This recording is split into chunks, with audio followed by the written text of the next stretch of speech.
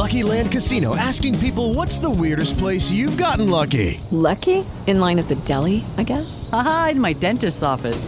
More than once, actually. Do I have to say? Yes, you do. In the car before my kids' PTA meeting. Really? Yes. Excuse me, what's the weirdest place you've gotten lucky? I never win and tell. Well, there you have it. You can get lucky anywhere, playing at LuckyLandSlots.com. Play for free right now. Are you feeling lucky? No purchase necessary. Void where prohibited by law. 18 plus. Terms and conditions apply. See website for details. I have just been to see Her Majesty the Queen, who has invited me to form a government.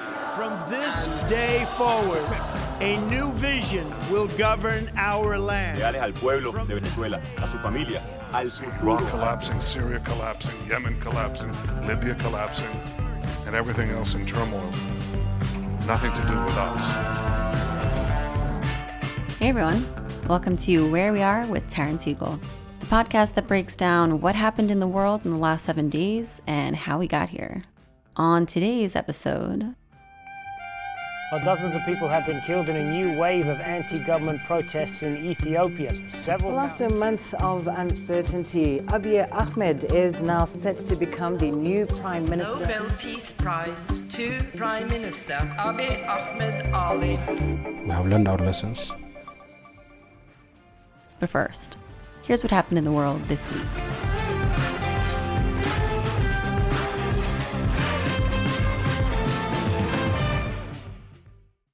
Dall'avvio quindi del caso di Ciotti la propria convinzione che esso dovesse necessariamente essere... On Wednesday, Italy's Senate voted to put far-right leader Matteo Salvini on trial. Salvini is Italy's former interior minister, and he's charged basically with stranding a group of migrants on a boat last summer. For years, many Italians, especially those from far-right political parties, complained that Italy was taking too many migrants fleeing across the Mediterranean, and the rest of the EU nations weren't taking their share.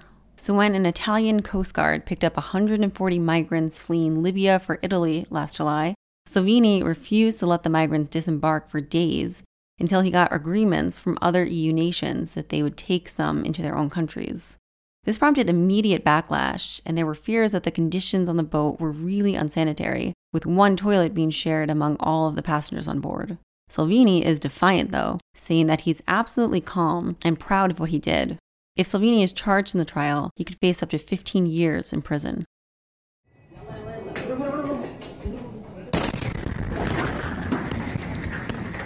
In Yemen, the Saudi-backed coalition started court-martial proceedings against its own aircrew.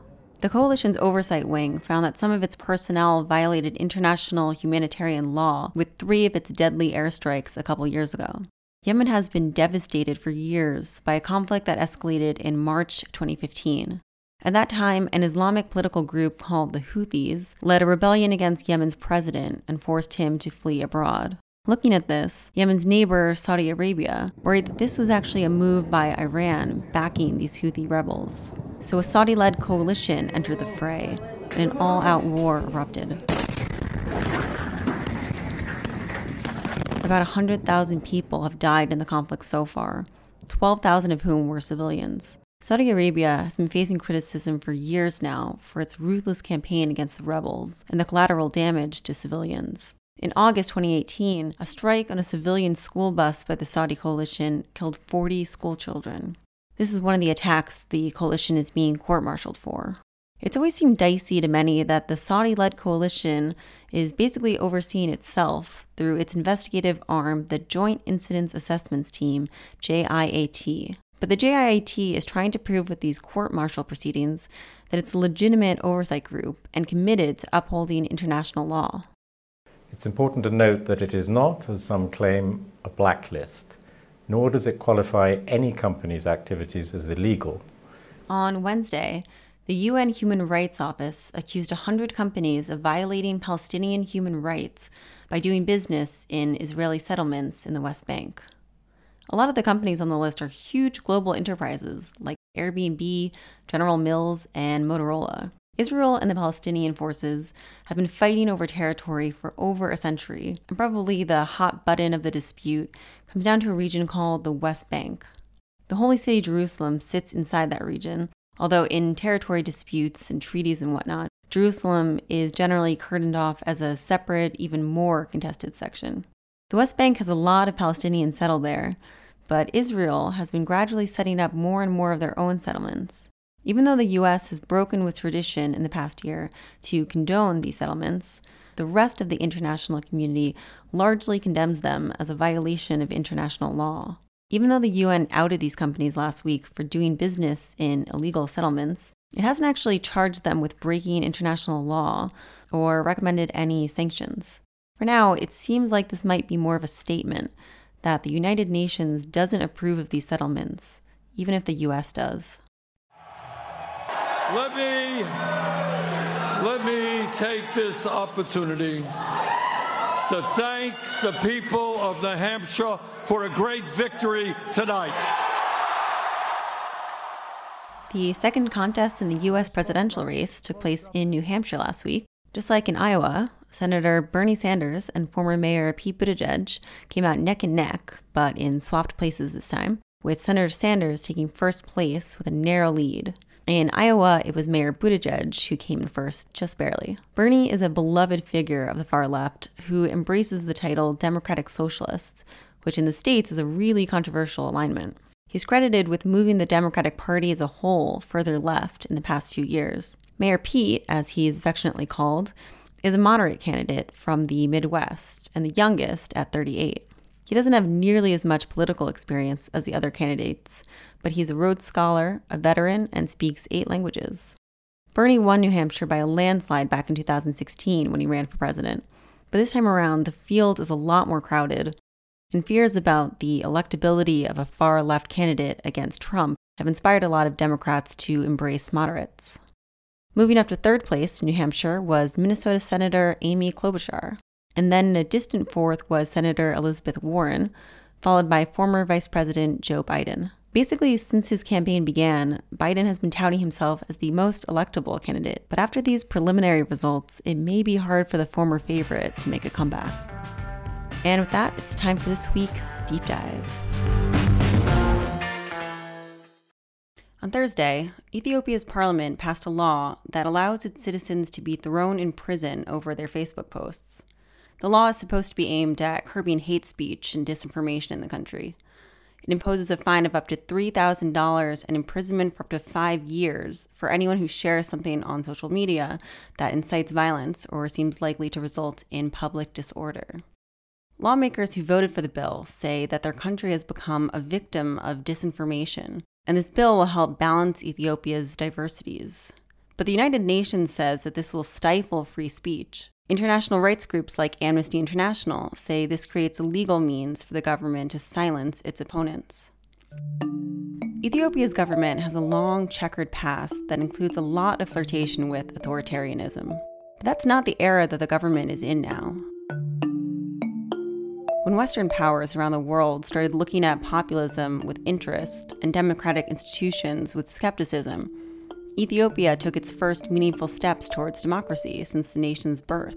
So while this kind of bill might not have even raised eyebrows in Ethiopia 5 years ago, it seems totally out of place today. It might seem to onlookers that, like so many countries before it, this last week just shows that Ethiopia's democratic experiment is over before it even began. But that's not the whole story here.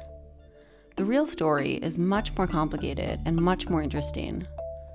To understand how we got here, to the seeming about-face last week, we have to go back to 1991.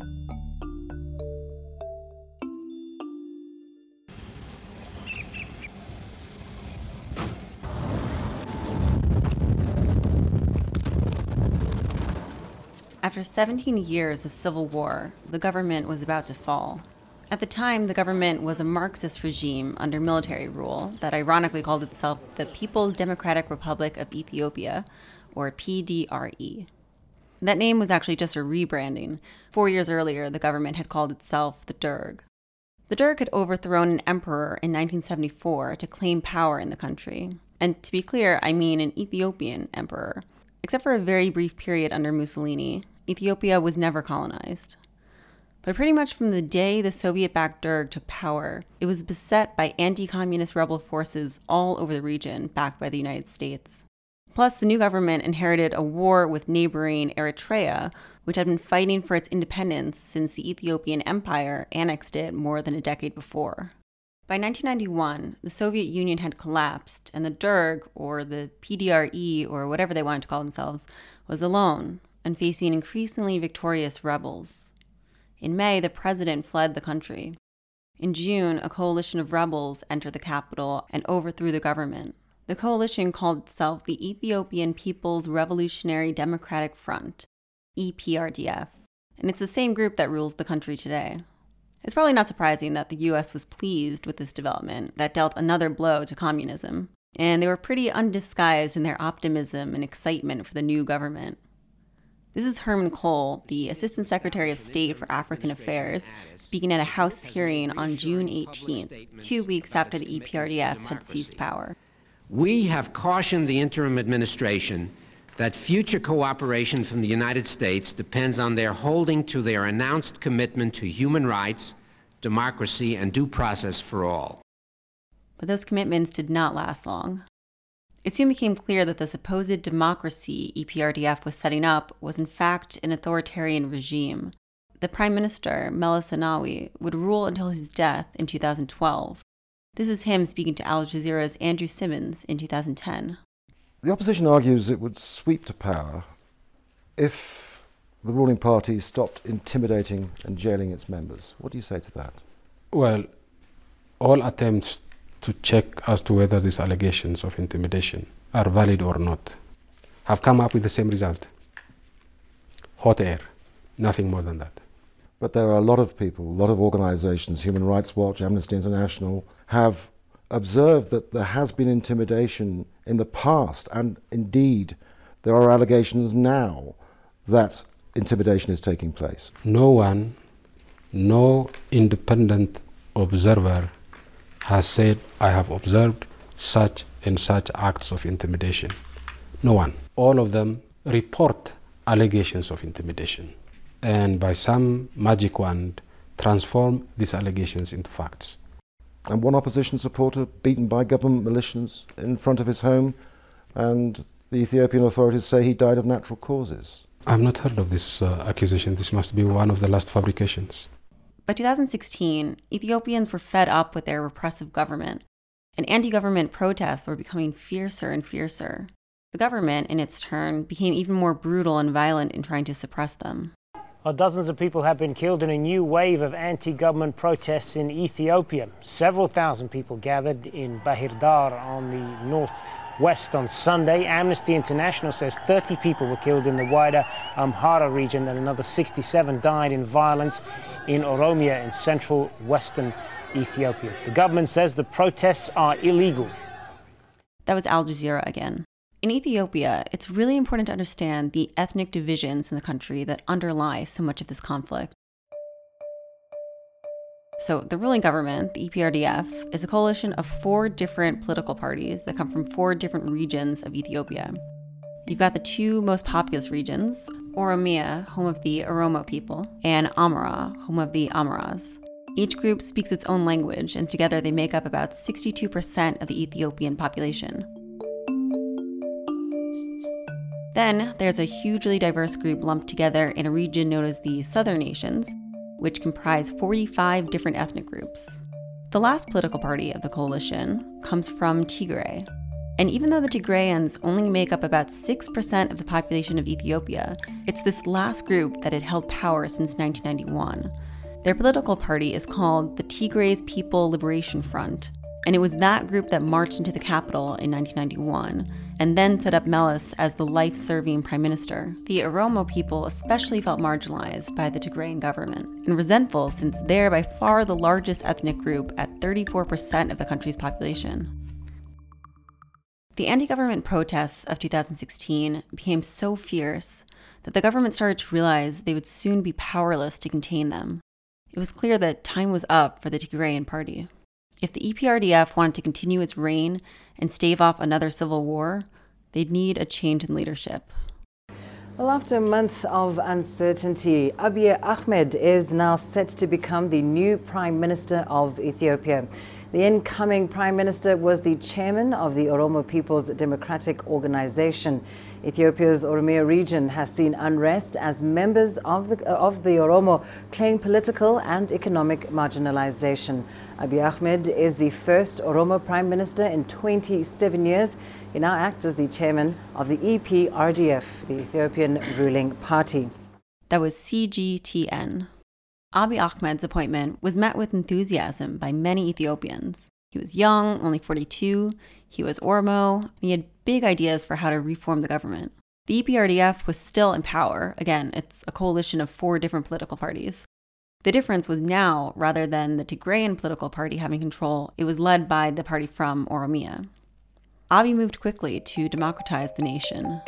He freed political prisoners, invited exiled dissidents to return home, and unblocked hundreds of websites and TV channels.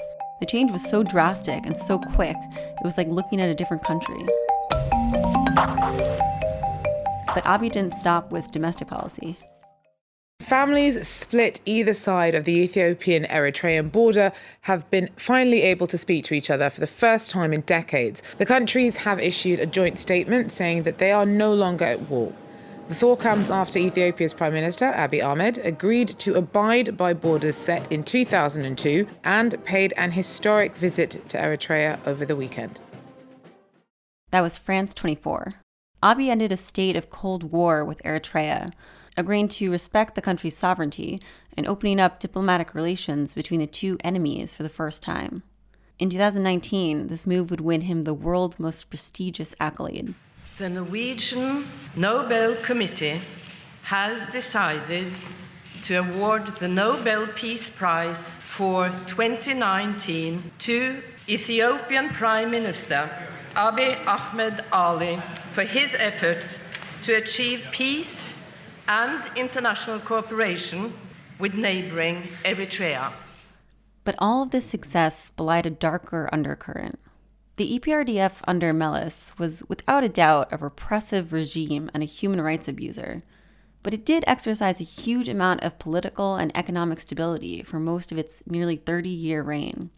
When Abiy stepped in, he set fire to most of the establishment, disintegrating the security forces that had been jailing political opponents and gunning down unarmed protesters. But in doing so, he left the security apparatus in disarray and the government vulnerable. And by breaking off the Tigrayan stranglehold on power, he opened the political landscape, and people from all over Ethiopia's over 80 different ethnic groups wanted a piece of the action. First in line were the Amhara people, the second biggest ethnic group in Ethiopia. Authorities in Ethiopia have confirmed that the army's chief of staff, General Siare Mekonnen, has been shot dead in the capital Addis Ababa. Prime Minister Abiy Ahmed says he was shot trying to prevent a coup attempt against the administration in Ethiopia's northern Amhara region. The governor of Amhara, Abachu Mekonnen, was killed in the region along with another official. That was SABC. The failed coup last June, which came out of the Amhara region, was just the highest profile intercommunal dispute that erupted after Abiy took power. In the time since Abiy took power, over 3 million people have fled their homes due to intercommunal violence. This meant that in 2018, Ethiopia had the largest number of internally displaced people of any country in the world. Even while Abiy's reforms were genuinely democratizing the country, it was also a perfect storm of political chaos. Opposition leaders who had been exiled returned home emboldened and hungry for power. And every level of government, from the party to the security apparatus down to communication with village leaders, was in disarray because of all the upheaval. It seems like if you're going to completely flip the table on a government that rules over 80 different ethnic groups, a democracy might not be the most effective political structure or allow for the smoothest of transitions. Taking all of this together, the government's move last week to criminalize posting divisive or incendiary things on social media seems almost inevitable as Abiy and his party struggle to control all the erupting ethnic violence. It could just be a quick emergency action, like the brief internet shutdown that happened after the June coup attempt. Or it could be the first unavoidable step in a long series of unavoidable steps that walk Ethiopia further and further from democracy and back to authoritarianism. All right, and that's our show. Tune in next week for another episode of Where We Are with Terrence Eagle.